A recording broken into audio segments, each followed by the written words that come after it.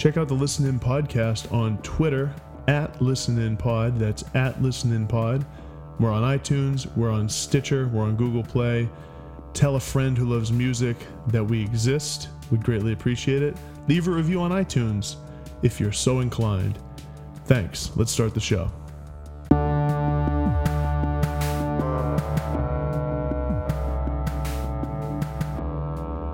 Welcome to episode 79 of the Listen In Podcast. Jake and I officially have Lorde fever. Yeah. Sweeping the nation. Last week's episode got taken up by big friend of the pod, Cam Boucher's interview. I feel we sort of gave short shrift to this Lorde album. And we did a longer discussion about Fleet Foxes, so I feel less bad about that. But this Lorde album is great, man. So good. I cannot stop listening to it. I didn't expect to like it as much as I did. Nor did I. And I think I said that last week, saying I didn't expect to like it as much. I'm so beyond that now. Yeah. This is like a top 5 album of the year for me at the moment. I could see it creeping up there for me. I think you've listened probably triple as many times. I listened like 6 times yesterday. Right, yeah. I've been, for me, it's been more of a steady daily dose. Like once or twice here and there. Well, you know me, like when I get in on an album, I get in on an album. It's a binge. And I listen a lot. Yeah. A lot. Yeah. But a lot of great songs. She has turned into I guess always was, like a really talented songwriter. It blows my mind that she's only 20 and that she's putting out maybe the best pop album of the decade. So here's the thing, because that's gonna raise a lot of eyebrows. And I think Melodrama is deserving of being in that conversation with Lemonade. And I think a lot of people would say Carly Rae Jepsen. That's been getting a ton of buzz. Yeah. People love that album. The Taylor Swifts of the world, like we talked a little bit like in the after show. To me, though, Bill Burr. To me. For me. For me, Melodrama, I like better than all of those flagship pop albums of the last, 7-ish years. Yeah, I think we were talking about it yesterday, where even though I know Lemonade is probably considered better, or more important, I think definitely, this Lorde album has kept me coming back way more than that ever did. It's probably, a lot of that is probably like, oh, Jake, are you a white guy from New Hampshire? There you go. Right. I think it has a lot to do with that. I'm starting to grow tired of this more important moniker that we give things. It's a cop-out to be like, I don't like it that much, but I don't want to be on the outs of what everyone else thinks. So I'm going to acknowledge how, quote-unquote, important it is. Yeah. And it's also kind of like a backhanded insult where you're like, oh, it's the most important, but... And then you can put whatever you want after it. I'm going to be better... And I'm pledging this to you, listeners, as we get towards the end of the year and as we're making end of the year lists, I'm going to stay away from this. I know it's really good. I know it's important, but I'm just going to be like, no, it didn't resonate with me that much. Fuck it. I like this other one better. Yeah, and that's where it kind of comes down to the discussion of best versus favorite. And what are we really ranking? I think sometimes people kind of do a mix of both, and that can be a little confusing. Yeah, and I think, like, on our criteria, we always end up putting in cultural relevance and things like that as a scoring factor, which, I think probably makes sense because, if a Lorde album can withstand the criticism of basically every music publication out there, that counts for something compared to, like, a punk rock album that gets reviewed by a couple websites, so like you do have to weigh that. Well, it seems like the Lorde album too is one that's going to have a lot of critical acclaim and popular love. Yes. Speaking of albums, Sean, that have a lot of critical acclaim and popular love, episode 79, that means we're looking at 1979 in music. Big year for music. What a loaded year. Yeah, 79 is one of those sort of famed big years in music. I think in a lot of ways because of its transitional point between like new wave, post-punk, all that kind of different stuff was happening. You have Unknown Pleasures by Joy Division, Rust Never Sleeps by Neil Young, Off the Wall by Michael Jackson, The Wall by Pink Floyd. Man, a little play off one another there. London Calling by The Clash. God. Yeah, one of my favorite, if not my favorite album of all time. Damn the Torpedoes by Tom Petty. I'm looking here through this list. There's more. Talking Heads came out with an album, In Through the Outdoor by the... Oh, Jake, Van Halen 2. Here's another thing about 79. You have some titans of classic rock putting out some kind of clunkers. Middling work. You have Zeppelin with In Through the Outdoor, and you have the Eagles putting out The Long Run, which has some good songs on it. I've never listened to the whole thing. Lodger by David Bowie. Let me see if there's one more worth highlighting here. Oh, Back to the Egg by Aerosmith. Oh. Not Aerosmith, whoops, by Wings. Wings. But Aerosmith did come out with Night in the Ruts. Now, Sean, here's a question for you before you jump into history. Do you get, it's really subtle, do you get what Aerosmith did there with the Night in the Ruts? Yes, Jake, right in the nuts. Yeah. Really fucking funny from your favorite band ever. Just a subtle move. Really funny. You know, Steven Tyler and Joe Perry were just sort of tasteful in all things. Just guys being dudes. Okay, history in 1979. Couple very interesting ones. Cold War kind of heats back up for two reasons. One, because the Soviet tanks roll into Afghanistan on December 24th, 1979, so right at the end of the year. The eve of of Christmas and that's right. The 90s. Yeah, and the Cold War heating back up. And then we also have the nuclear accident at 3 Mile Island. So this was the start of the 80s renewed fear in nuclear Armageddon. Damn. So a tumultuous time. Yeah. The late 70s. Yeah. I think the U.S. was in a poor place economically, too. Yeah, I think inflation. Yeah, inflation was running wild then. This is when you see like documentaries about the United States and history. I feel like it's around the late 70s when you see like that footage of cars waiting in line for gas. Absolutely. That's sort of like always when you see that. Yep, definitely. So no segue here. We're going to go straight into Hot Thoughts. Hot Thoughts. One album that came out new this week, kind of a light week, I'd say. Yeah. But one I've been enjoying is this new Vince Staples record, Big Fish Theory. So Vince Staples is a Los Angeles area rapper. He came out, I think, in 2014 with Hell Can Wait, the EP. In 2015, he dropped Summertime 06, his much acclaimed debut full length, which was a long album, hour long. I think it was technically a double album. And now he came out with Big Fish. He had that EP last year too, end of last year. Prolific run for seriously, strong few years here from Vince Staples. So the first thing that struck me, and longtime listeners of the show, this will be no surprise to you. This album's only 36 minutes long. Yes. Thank God. Yeah. Because the last thing... So leading up to Friday, I was like, oh, new Vince Staples coming out. Oh, I know how long his last full length was, and I liked it. I enjoyed that. But I was like, am I ready for another hour-plus long rap album? Because last week was a very busy music listening week. We're still catching up on Fleet Foxes and Lorde and all these other great albums that just came out. For some reason, I was inundated with podcasts. A lot of NBA draft talk from Bill Simmons. Bill Simmons dropped four hour-and-a-half long podcasts last week. So I had to listen to those, and it was just a busy week. I was like, oh man, like now I'm getting an hour-and-a-half rap album. No. Thank God it was, what is it, 36 minutes. 12 songs? 12 songs, I think, 36 minutes. Yeah. And all signs, like you said, pointed to it being long. I mean, I didn't do any research ahead of time. No, I didn't either. I was kind of dreading it, to be honest with you. I saw that it got great reviews. I was like, all right, I'll click into it. When I saw 36 minutes, I was blown away because, like you said, a lot of rap albums, it seems like it's a requisite thing for it to be like 55 minutes to an hour 10. And yeah, to see this lean, or as some people might say, svelte album track list at 36 minutes was interesting. And like the Big Fish Theory being the name, I was like, okay, he's swinging for the fences. Yeah. I was like, this is going to be like an epic. And I don't know if I'm ready for a long one. Turns out it's actually this like kind of quick listen of sparsely produced and kind of cool little like house dance tracks. Yeah. I was very surprised on that first track. Crabs in a bucket. What I was getting from it, I was like, oh, this is actually really cool. Yeah. So I like a lot of the songs on here. What's the second one? Is it Big Fish? Big Fish. That's a great song. I've been counting up. What is it? Hundreds by the thousand or counting something. Up hundreds by the thousands. Yeah. I've been on late night balling. That's a great hook. I love that. That's really, really good. There's some good songs on here. Here's the thing though. I enjoy this.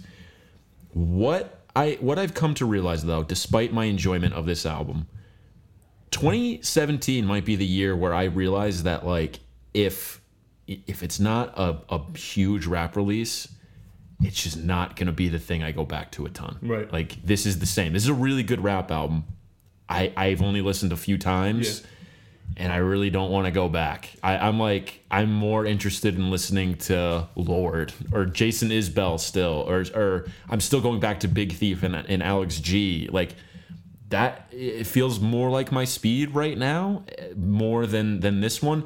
Not to take anything away from it, it's just I think I'm in a lull with rap right now, where I'm just not totally, like, it's not doing it for me like it has in years past. I think something about Vince has changed that trend in me a little bit, because I haven't listened a ton, but over the past few days I've listened a good handful of times and gotten, I think, a little more into it than I expected I would.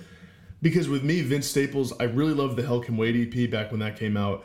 And unlike you, I didn't love Summertime '06, which really bummed me out, because I was like, you know how you latch yourself onto an artist, and when everyone's loving this album, and I thought I liked Vince Staples. That's the worst feeling. I was like, I guess I don't like him as much as I thought. I was something about that album, I thought it was overlong. I thought some songs were, I guess, unnecessary or whatever. Something he's doing here on this album really interests me. I like the song 745. Yeah, I really like that song too. Bag Back, I guess what it's called. The second to last track, Rain Come Down. And I love Crabs in a Bucket, the first track. It seems like he's trying like some cool sort of experimental stuff. It's almost like Yeezus in some ways, but more listenable in a pure like less obsessed industrial with like pounding drill sounds. The thing is, people, this has become a theme among, I think, our friends and kind of just people I talk to, where they're like, oh, I didn't like Yeezus. And I'm like, what the fuck are you talking about? Yeezus is my second favorite Kanye album behind Twisted Fantasy. Really? I love Yeezus. Yeah. I love Yeezus too. I have absolutely no problem with it. I just mean But have you seen that too? Oh yeah, and that's why I say more listenable, because I think in general, when people think of Yeezus, they think it's like Kanye's difficult album. Yeah, I disagree. I'm like, I like your comparison to that, because they're both short. They're both under 40 minutes. Yeah. I find Yeezus extremely listenable because it's so short. Yeah, you have a few songs in there that are like kind of jarring and loud and vulgar in a way. But there's a couple songs that are like misses. As good as some of it is, like there's songs on there I don't love. Like what's that one near the end? I can't remember. I know what you're talking about. I can't think of the name right now either. But what would your second favorite Kanye album be? Quick aside. Oh, good question. It's Twisted Fantasy 1, right? It's easy. Twisted Fantasy 1, and I think then I go. What's tough then is it's a conversation between Yeezus, Graduation, and Late Registration for me. See, Late Registration, as great as it is, that's the one where I feel like there's some misses and it's a little too long. And there's some songs. Long. There's some songs where I'm like, okay, does this need to be this long? Can we get rid of this? Can we trim the fat a little? I can see that. So for that reason, I think I like Yeezus a little more. Honestly, and this is probably going to be a wild take to a lot of people. For me, it goes Twisted Fantasy, Yeezus, Graduation, then Late Registration, and then Pablo? Probably Pablo. And this, where do you put 808s? That's where it gets difficult. Because I don't know that or College Dropout that great. Like I don't know it a ton. I know I have songs I love on both of those, but as albums, dude, this is gonna drive people insane, because you're gonna have the College Dropout heads out there who are like, no, it's his best. That's last for me.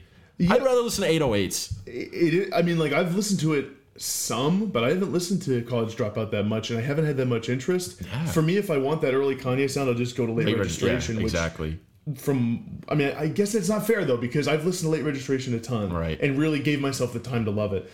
Really cool article for listeners to check out. I think it's on UpRocks.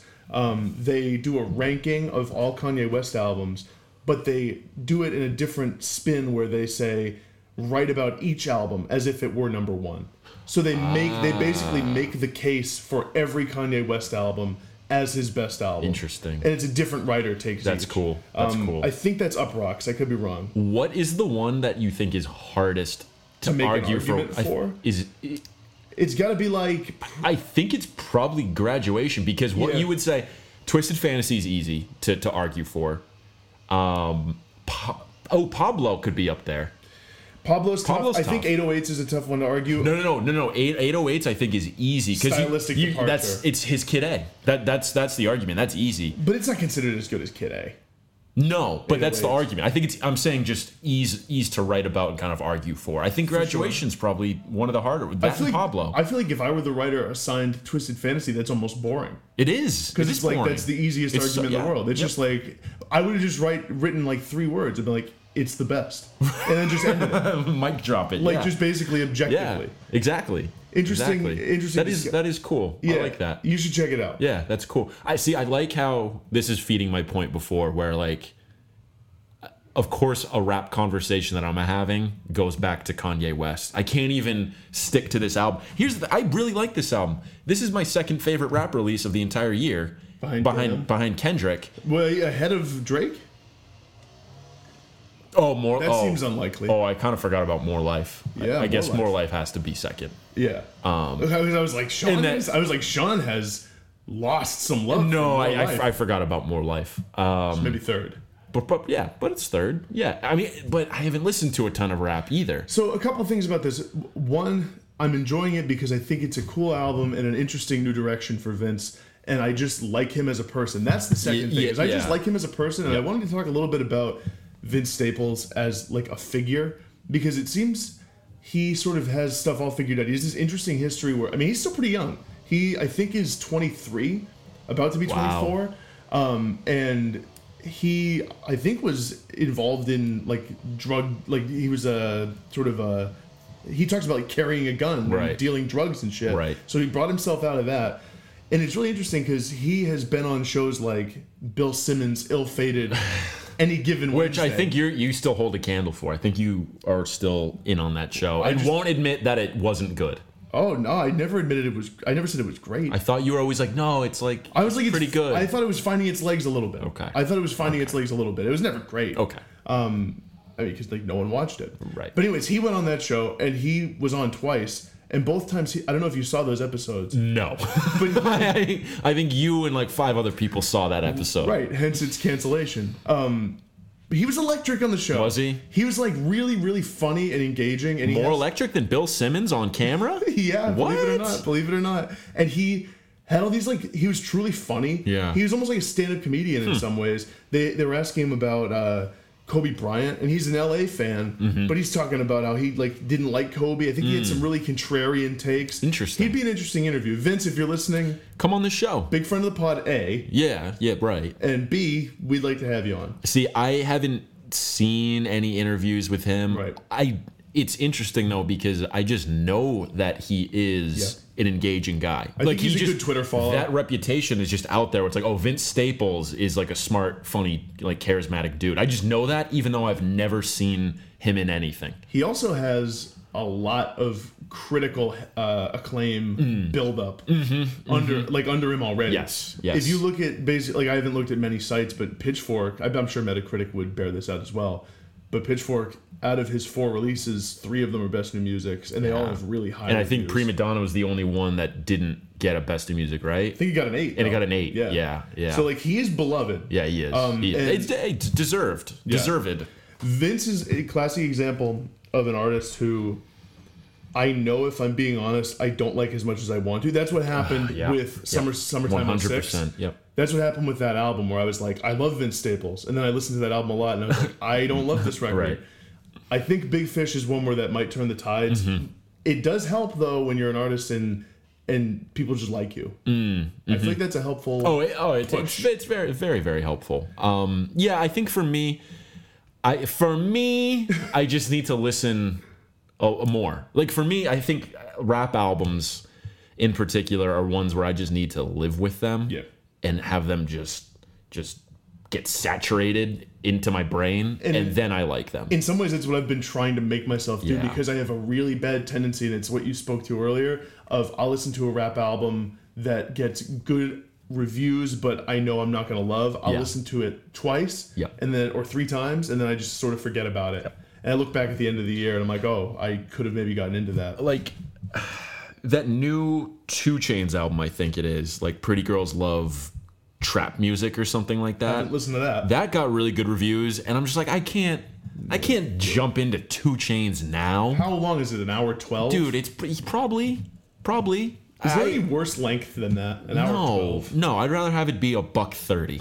Yeah, because then it's like all right. It's like this is a tome. This is a challenge. Right. Yeah. Like Joanna Newsom, Have One on Me is like 2.5 hours long. Crazy. And it's like, okay, this is like a mountain of music that I need to climb. Yeah. Whereas like a $112, you're like, this is just feels long without having a point.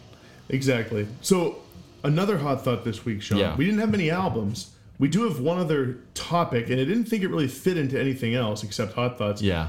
Did you see on, I think it was Twitter or Instagram, Taylor Swift posted this congratulatory video to Russell Westbrook for winning the NBA MVP.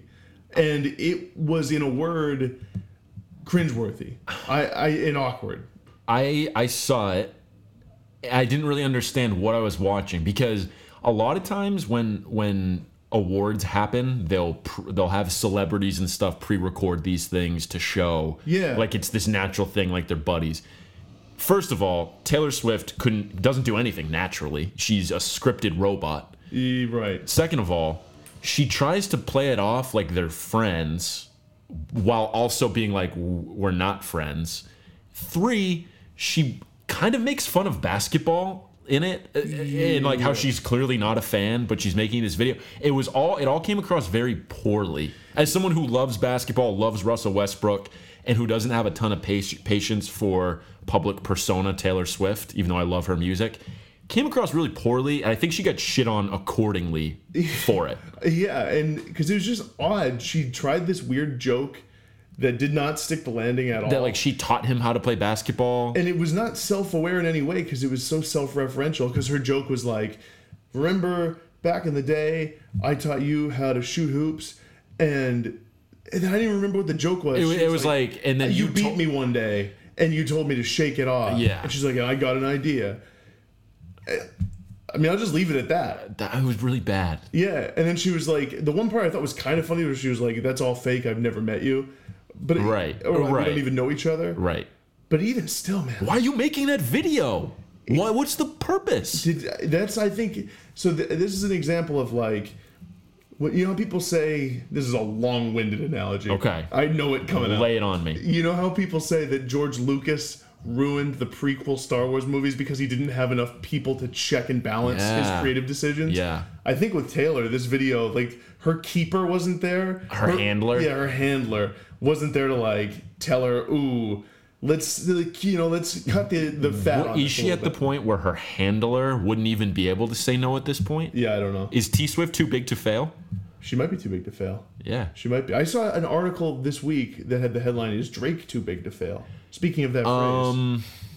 And I thought yeah, that's a good question. I didn't read it, but because I saw it too. I also didn't read it. I love that most of my internet reading nowadays is really just headlines. Yeah, I saw the headline, and instead of looking at it or just finding what the thesis of it was, I just X'd out and then thought about it for 10 minutes about what it meant. Yeah. I think what they mean is like he's too important to the music industry. Someone of his stature, if he collapsed, a la 08, 07 banking crisis, right? It might pop the music industry. It'd be like bubble. A vacuum of that's a good point. That's a good point. That streaming bubble. Yeah. Huh. Something to think about, listeners. It is. Let's turn a page now. Yeah. Out of Hot Thoughts and into our main discussion, which is going to be about OK Computer. Okay, I'm very excited about this because we both listened to the Stephen Hyden Celebration Rock podcast. Great episode. That talked about the 20th anniversary of OK Computer, the remaster that just came out. And Stephen Hyden was arguing that OK Computer was not only just the best Radiohead album, but it was the best album of the last 20 years. What are your thoughts on that? So it's interesting. Like I said, great episode and a great podcast to listen to. Anyone who enjoys this podcast would love Stephen Hyden's Celebration Rock podcast. So big shout, big friend of the pod. So it brings up an interesting discussion, and it's something we alluded to earlier in the episode. It's that discussion that can be kind of annoying and kind of frustrating, but sometimes ends up being kind of necessary about best versus favorite. So it's weird. I'm of two minds about it, I think. I kind of think about it in a couple different ways. I do think OK Computer is their best album or most important. And obviously it's an album I love. Is it my favorite? I don't think I could call it my favorite in good conscience. I think it always sits behind Kid A and In Rainbows, which kind of fluctuate back and forth. I think In Rainbows is my favorite, and then Kid A, and then OK Computer. Do I, somewhere deep inside me, sort of know OK Computer is better than those albums? Yes.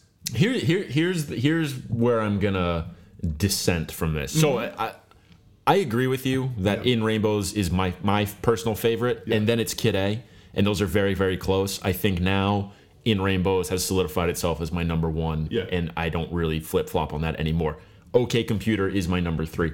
I'm gonna kind of dissent here by saying I don't necessarily agree that it should be elevated to this best, most important level just because everyone kind of says it is. Like, for example, I was listening to the remaster today, and I hadn't listened to OK Computer in a while.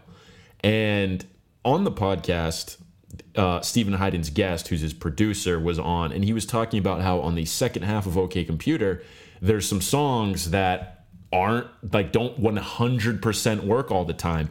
And I was like, you know what? That's a great point. And I was listening again today, and the 2 songs that stuck out to me as ones where I was like, wait, this second half is a little bit weaker, is Electioneering, and The Tourist. And to an extent, Lucky a little bit. I was like, ooh, this second half isn't as strong. The second half of In Rainbows is better. It's stronger. I think, like, objectively, it is. I disagree that The Tourist and Lucky aren't great. Where I fit in is I agree with, I think it was what Stephen Hyden said, that there's that chunk of Fitter Happy or Electioneering, Climbing Up the Walls.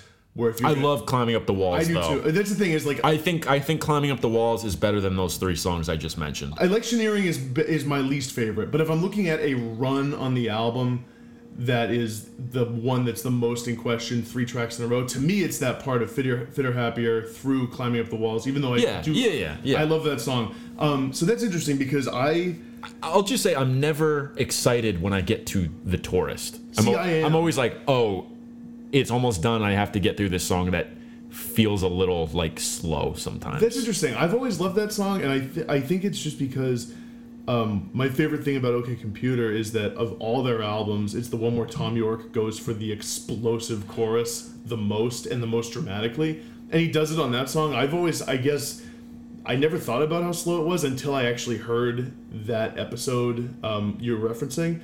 And you're right, it's definitely slower, and it's actually pretty long. It's a little too long. It's the second longest track on the album to Paranoid Android. Yeah.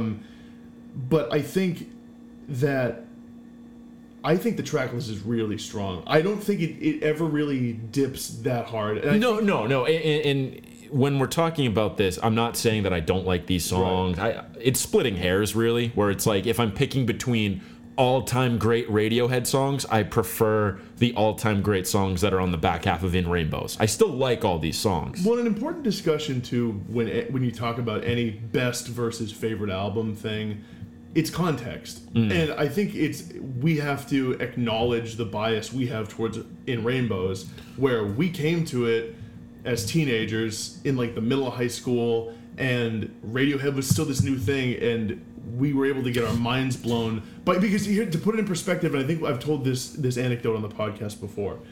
I mean, nowadays, and I think anyone who's listened to enough Radiohead would say that In Rainbows is this really accessible, sort of basically straight ahead Radiohead rock album.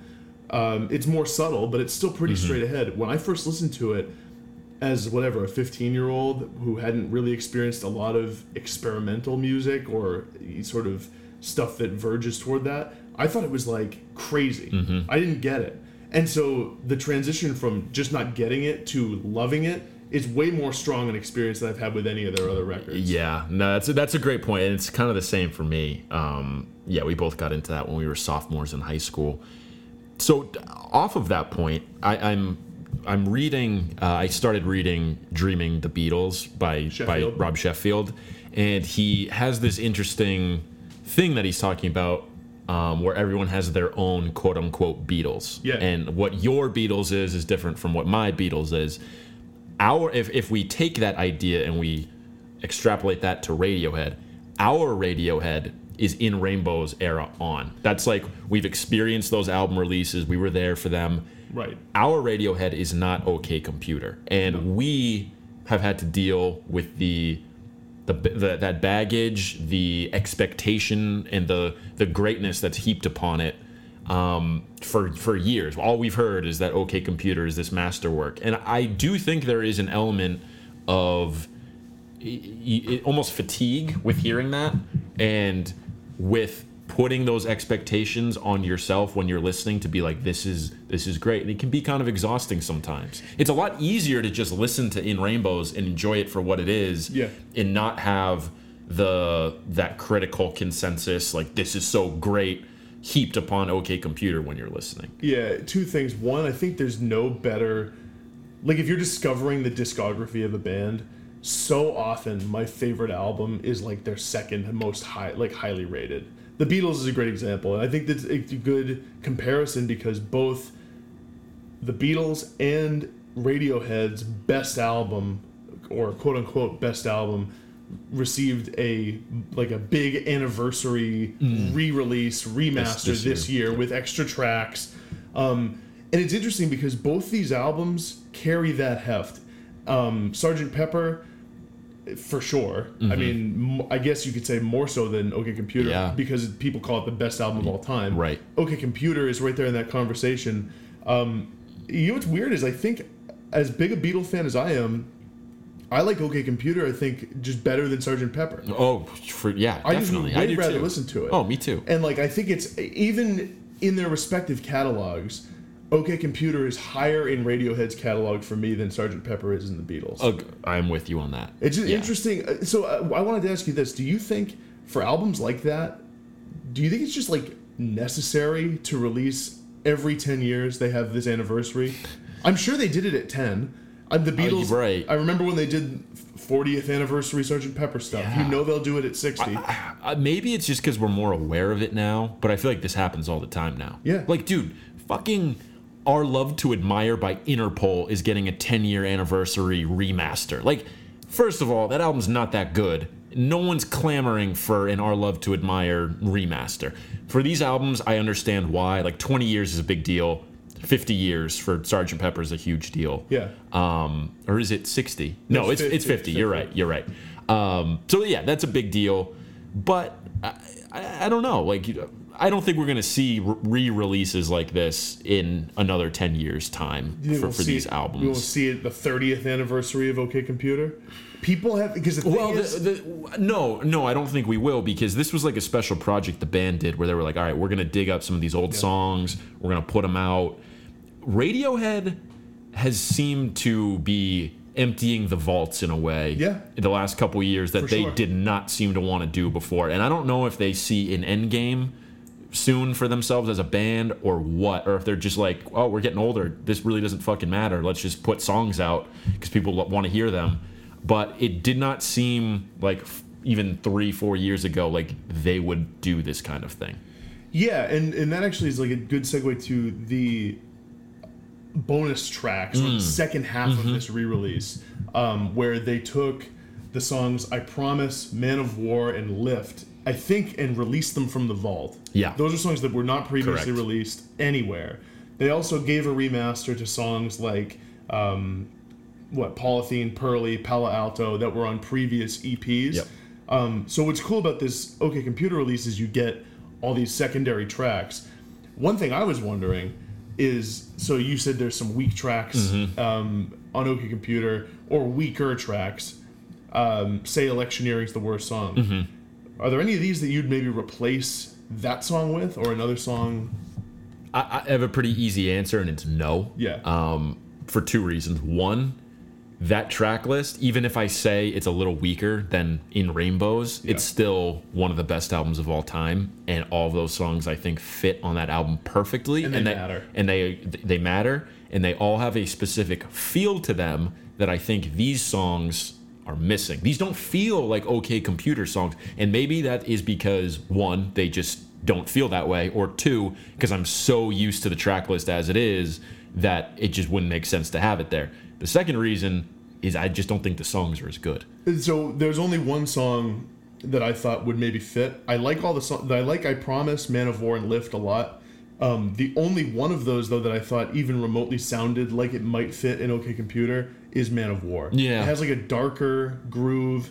Actually has some really cool moments. Has this big explosive like guitar lead part. And I think that would fit in if you had to like rearrange the tracks around it. I say you cut Electioneering and have that go into Climbing Up the Walls. It even has this little fade out part that I'll give you that. Yeah. But I don't think I would sort of, stump for that. No. And I think of the ones that were re-released or released from the vault, like I Promise and Lift, those definitely sound like early Radiohead songs, like something you'd find on the Bends. Yeah, not to say they're bad songs. I think those are good songs. They just, I don't think they fit on OK Computer. And as for the rest of them, the ones that were re-released on this OK Not OK remaster, I had already heard a lot, if not all of these, on the How's My Driving EP that they had put out. And, these are decent songs. Even when I heard them when I was younger, I was just like, these are second-rate Radiohead songs. You can see why they were cut. Yeah, absolutely. And I mean, if you're all in on Radiohead and you want to listen to those, you're probably going to find stuff you enjoy. But, if I'm going to listen to Radiohead, I want to go and listen to some of their like other albums. Like there's enough out there by them that I don't need to like necessarily scrounge for B-sides. I have a weird relationship with B-sides. Sometimes I am all about them and want to get them. Other times I'm just like, that's not totally part of your canon, and I don't want to like fuck with it that much. When I first looked at the name of this, I'll be honest, I didn't realize it was OK Not OK. I thought it was called Akhenatok. And Akhenatok sounds like something that Dr. Octopus would invent, like a machine that he would invent to kill Spider-Man. Yeah. And I didn't know what it was, and I was just like, that's just Radiohead being weird. No, yeah, OK Not OK, which I think is a cool name for the remaster. So I guess my final thought here is, do we think that OK Computer is the best album of the last 20 years? Is that a fair thing to say? Because I don't even think it's the best Radiohead or second best Radiohead album. It's a really interesting question, because I think one thing with OK Computer, and this is like word for word a point Stephen Hyden had on the Celebration Rock podcast, but I thought it was a good point where he was like, just look at the first 6 tracks on OK Computer. And he was like, how potent and how great are all those songs? And it's really true. And I think that is true. The strength of that, I think, only diminishes slightly on the back. Yeah. But I would rather listen to the first 6 songs on In Rainbows than the first 6 on OK Computer. And I listened to In Rainbows again last night as I was falling asleep, and Nude came on. Nude is my favorite Radiohead song. It's mine too. It's my favorite Radiohead song. It is so good. Yeah. That is, in my opinion, better than Paranoid Android, better than Karma Police, which is like a top 5 Radiohead song for me. But so if we're gonna have the discussion of like best versus favorite, I think also another thing to consider is like what other music listeners might think, right? So if you were to poll, that's another interesting question. Yeah, if you were to ask all Radiohead fans, like, what is your favorite or best, or what's the best, you probably would get most coming back saying OK Computer. But I think there's been a groundswell of In Rainbows fans the last few years that are cropping up being like, no. Little revisionist history here. Let's put In Rainbows as that number 1. Because I think what happens too is OK Computer has the advantage of being talked about for a decade and before In Rainbows even comes out. So everyone's had it drilled into their head that this is the one you should answer. Yeah, I mean, and now In Rainbows has a decade behind it too, which is crazy to believe. In 10 years, are we going to be talking about a moon-shaped pool as their best? Maybe. No, we're not. Spoiler alert. You definitely won't. Maybe I got to go back and re-listen. I think like there is something to be said though, and I know what you're getting at. I agree with you in some ways about just pick your favorite. That's just the best. The best to you is the best. I do feel there's something to be said about importance or heft, and even though that can be overbearing as a music listener, there's a reason why there are these albums that are landmarks, that are these watershed events in music, and I think for us with OK Computer, I mean, we were 5 years old when it came out, or even not even yet. Right. So we can't know what it was like to experience it then. The cultural moment when it came out was supposed to be this really, people thought it was pretty fucking incredible. Right. And in a way that I don't think musically In Rainbows blew people away. In Rainbows, this is the way I think of it. In Rainbows is like my favorite collection of Radiohead songs. And it is a great, great collection of Radiohead songs that hangs together well as an album. OK Computer is like this experience, though. And I think I still even felt it 10 years after it came out when I first got into it. I can only imagine what people felt in 1997, 98 when this band was creating this album that kind of transcended rock music, especially of the era. Yeah, I understand that point, and I have two rebuttals to it. One is if I'm looking for that quote-unquote moment or experience album by Radiohead, that's why I gravitate towards Kid A. I think that is more of that, and I still feel that now where I'm like, holy fuck, Kid A? Yeah. Like, this is amazing. That resonates more with me than OK Computer does. And the second piece of it is going back to favorite versus best. Like, why do we even need to split that? What's the point? Because when we talk about the Beatles or we talk about all of these other huge bands, when is your favorite ever what the quote-unquote best is? It's not. It's almost never. It's the same with Zeppelin. Like, everyone says Led Zeppelin 4 is the best. Well, I don't. That's not my favorite. I like House of the Holy or Led Zeppelin 1 more. And, like... The only one coming immediately to mind that I can think of that is the consensus best by that artist that is my favorite is, like, Highway 61 by Dylan, Kind of Blue by Miles, which is narrowly edged out in a silent way. I'd have to think more. Yeah. I guess Pet Sounds, but I haven't done... Pink Floyd isn't the, like Animals better Animals is, than Dark Side. Yeah.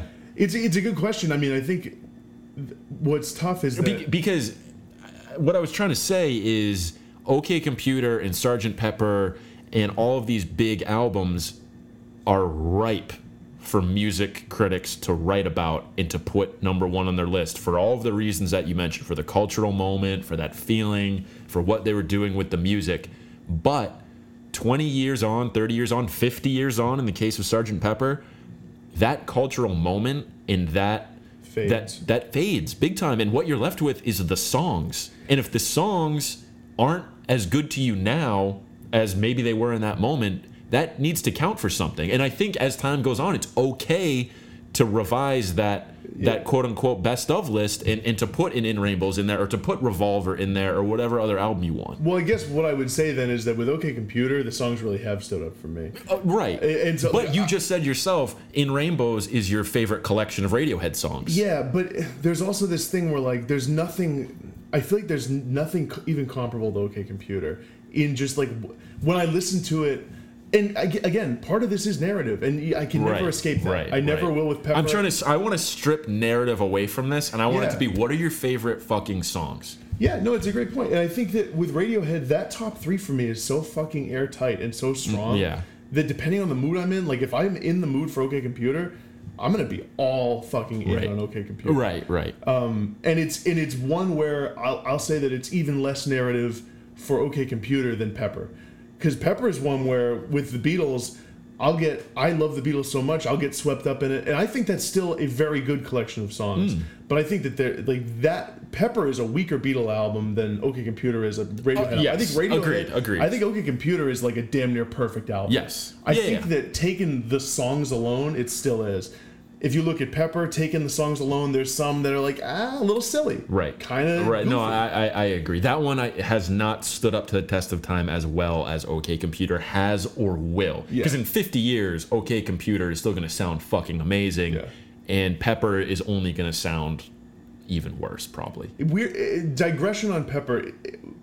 What's happened there, do you think? Is it just that I was actually talking to my buddy Ian at work, big friend of the pod, big shout, about how he actually shared an article from, it was like the Economist or something, about they did like data trends on the most played Beatles songs on streaming services.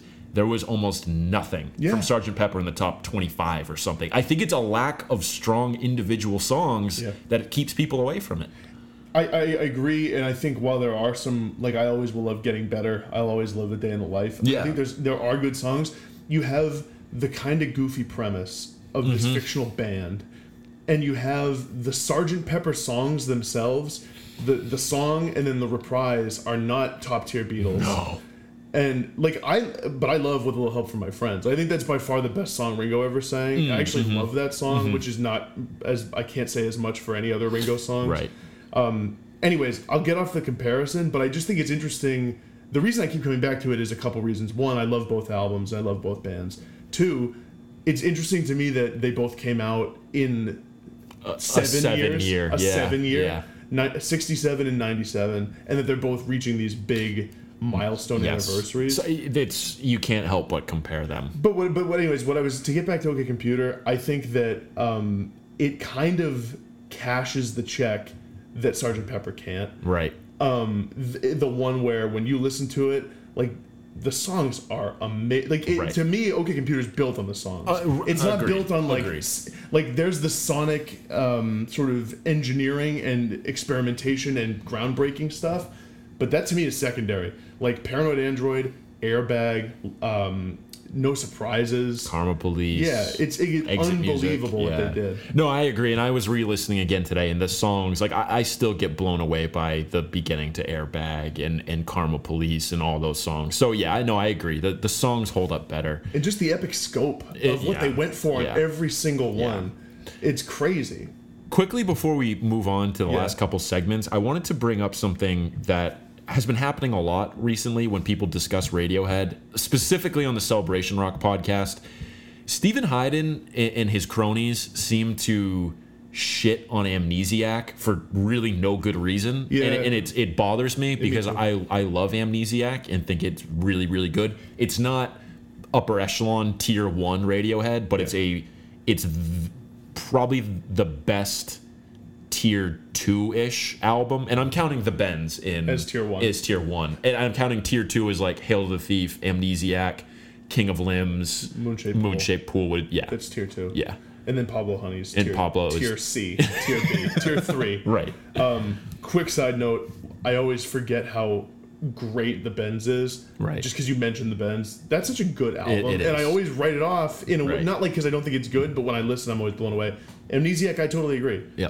Whenever I listen, to be honest with you, when I'm in the mood for experimental, like truly experimental Radiohead, obviously Kid A and Amnesiac are the places to go for that. Sometimes I'm just more in an Amnesiac mood. Yeah, because Amnesiac doesn't suffer from the same kind of problem Kid A has as OK Computer, of the expectations and the weight of what Kid A means. If you want that Kid A feel, that dark kind of electronic weirdness, but you don't want the scope of Kid A, Amnesiac's a great listen. And Amnesiac, it definitely has the weird electronic stuff, but there are songs on it that feel more lived in and more just music, like Pyramid Song. You and Whose Army. You and Whose Army. Yep. Those are like songs that deal with space and atmosphere and just like piano and just builds.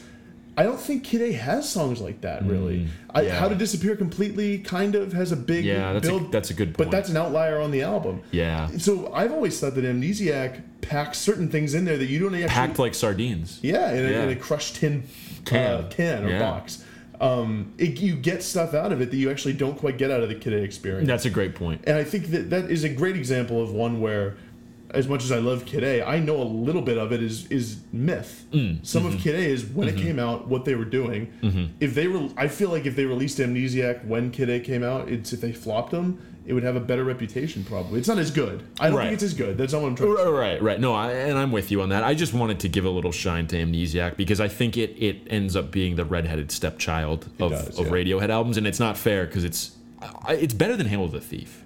Which a lot of people, there's been a revisionist history there too, which I think is good because Hail to the Thief is a good record that got definitely a little bit shit on. I think it's a little bit too long. It is. You should take some songs out of that, and maybe that's a trim the fat. At some point. Hail to the Thief would be a good one. That'd be a good one to do. I don't know if there's a lot of time we'd have to cut off it. We might have to cut it to 40. Yeah, that's true. Because I think it's mid-50s. Oh, okay, that's a good point. It feels longer than that. I guess it does. But yeah, I think this conversation has made me want to go back and listen to all these albums. Me too. I might do a Radiohead chronology listen soon. I think I might.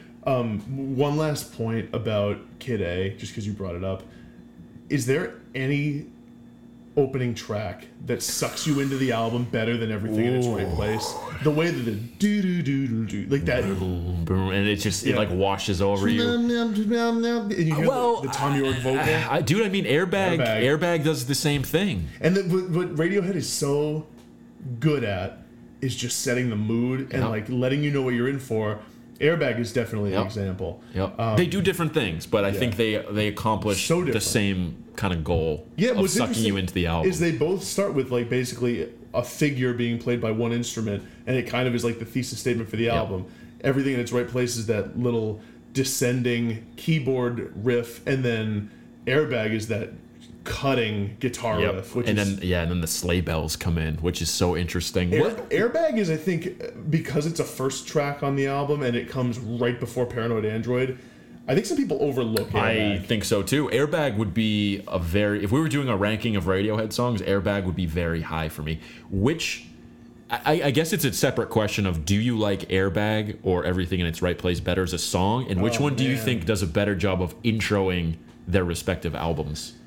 That is borderline impossible. I think I like Airbag a little better as a song. Yeah. I think Everything in Its Right Place does a little bit better of getting you into the album.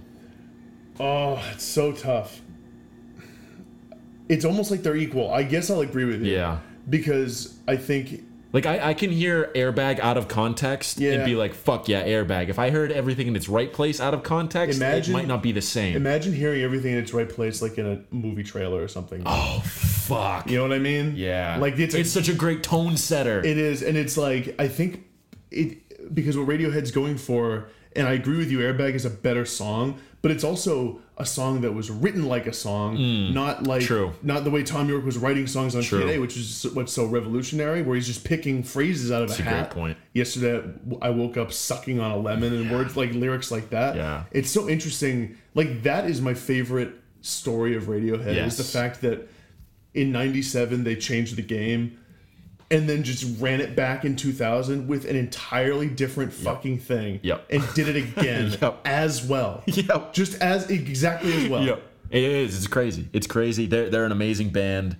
It's so much fun to talk about their discography. It's one of my favorite bands to do it for. Because it's also strong. It is. And you can have endless arguments and discussions like this. Like, which one does a better job of introing the album? Yeah, but it's a good question. It's great, yeah. I mean, even Pablo Honey is fun to listen to if you listen to the right songs. Sure. How about this? Do you want to do a Two Truths and a Lie? Yeah, let's do that. Okay. Let's do it. So I got one this week for you, Sean. Okay. We've been talking about Lorde. Yep. So I got Lorde for you. This is Two Truths and a Lie about Lorde. Okay. Fact number 1. With the release of her hit single, Royals, Lorde became the youngest solo artist to achieve a #1 single in the U.S. since Tiffany's 1987 hit, I Think We're Alone Now. Fact number 2. Musician and producer Jack Antonoff of Bleachers co-wrote all but one song on Melodrama. Fact number 3. Lorde's mother, Sonia, is a moderately successful painter in their home country of New Zealand. Okay. This is tough. I'm seeing lots of different angles that I can take. I know Lorde is from New Zealand. I don't know if her mom's a painter. It wouldn't surprise me.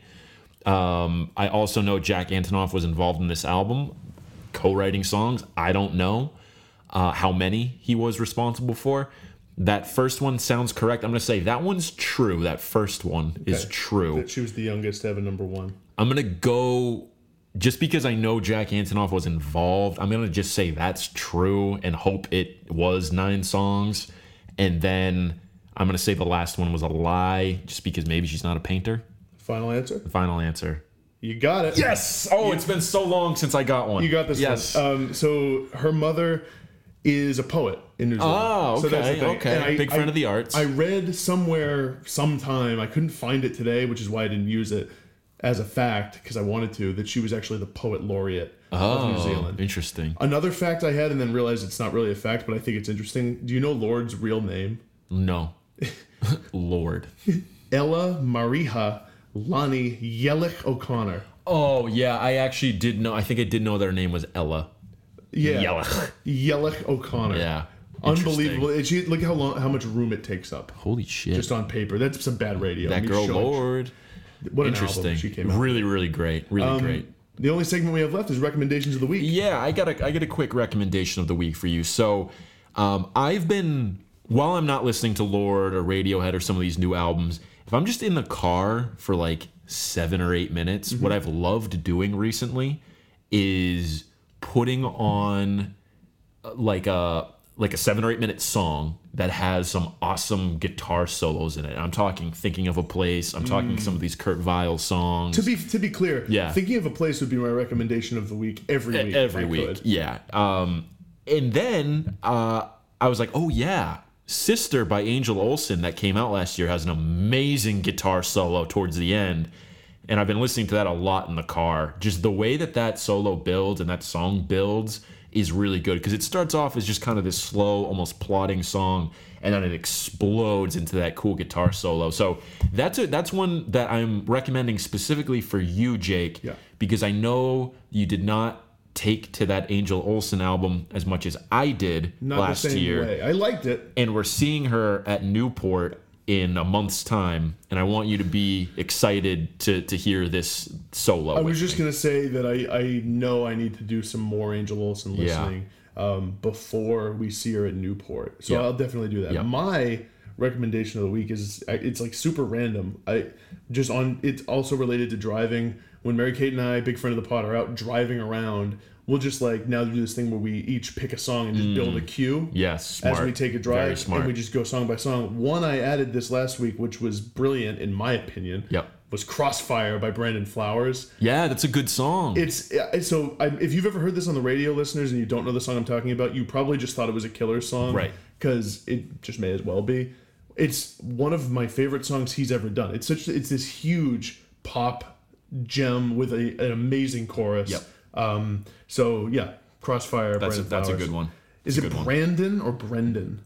I put Brandon. I think it's Brandon Flowers. Same name as that guy who was on the Chiefs, right? That cornerback. That's right. What team is he on now, or is he out of the league? Ooh, I don't know. Good question. It's a good question. I don't follow football nearly as much as I used to. Really? I'm at an all-time low of excitement for the NFL. Well, because like when you've had it all 5 times. Yeah.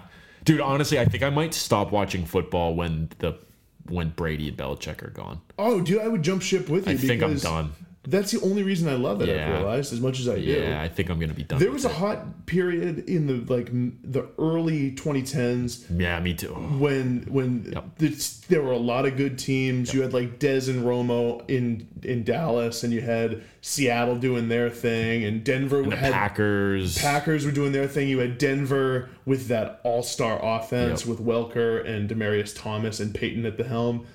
And you had all these teams springing up, and it felt like football was rising to become this amazing thing. And the Saints were still good. They were still putting up points. And it was like an all-time boon for offense. Ravens were good. Steelers were there, the AFC was strong. Now it just feels like the Patriots... The league sucks. The league is bad. It's an all-time like lack of talent. Yeah, especially at quarterback. It just feels like the Patriots... just should be expected to win another Super Bowl. Yeah, agreed. That's not even boasting. It's just I don't believe in it. It's like almost not even fun. No, it's not. So I don't know. I'm gonna watch still, but I just don't care as much as I used to. So what do you think, listeners? Quick NFL bites to end the episode. Wow, an eclectic episode. Yeah, a July NFL bites. Wow. Maybe the NFL isn't dead like we thought. They own our brains. It's July. They did just release their top 100 players of Brady was number 1, he right? was number 1. Yeah. He was number 2 last year. Yeah. That ranking, he hasn't been outside of the top 5 since like 2010 or something. I didn't know that. I know he's been 1 before. Yeah, he was 1 in, I think the year he won MVP was at 2012. I don't know, something like that. But what's weird about that ranking is like he's just gonna continue to be 1, right? Yeah. Like until he actually sucks. Yeah, you would think so. Yeah. All right, we'll see you next week. Thanks, everyone.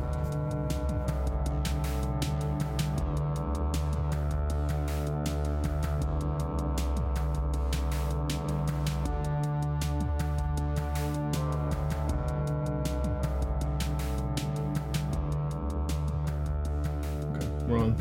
Okay, on the mic, on the hot mic. Shit is rolling.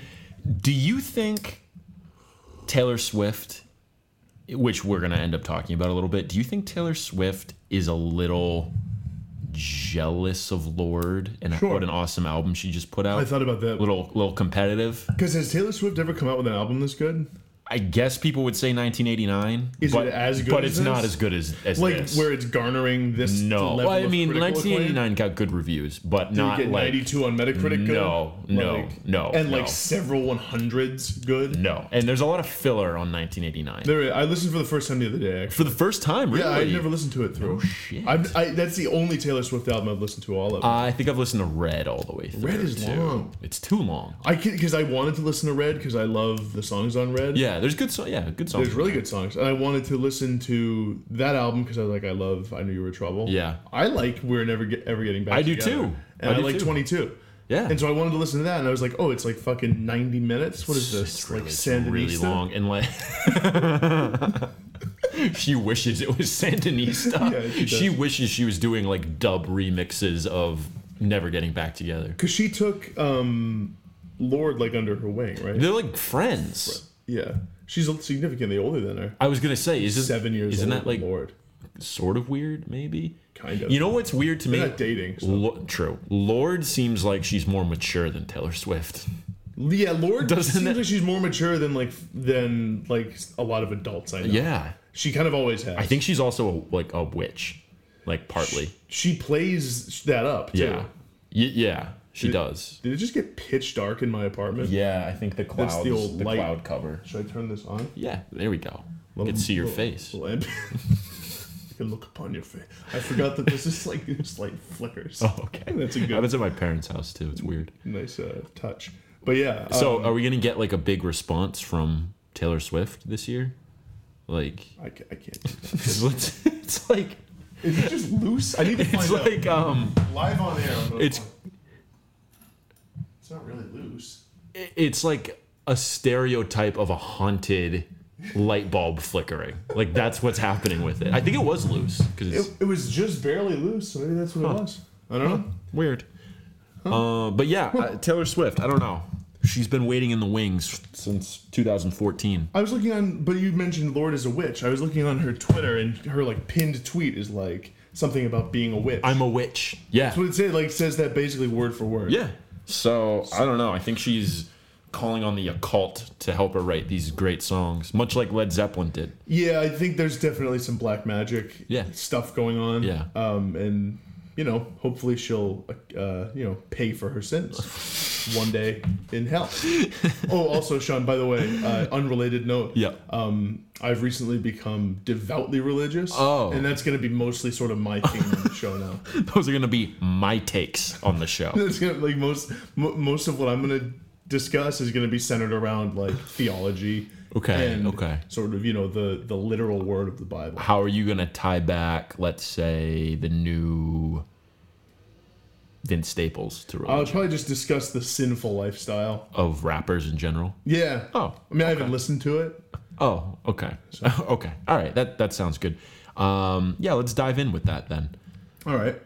Okay. I just want to pull up Spotify so I can look at track lists. Good idea. I'll do it on my phone. That's a good call. I don't want to have too many programs up on the old computer while we're recording. This is good radio while I pull up Spotify. Sounds of the city. The summer in the city. Crabs in a bucket. Okay. I'm good. Okay. Me too. I'm good. Me too. Okay. Ready? Yep. 3, 2, 1.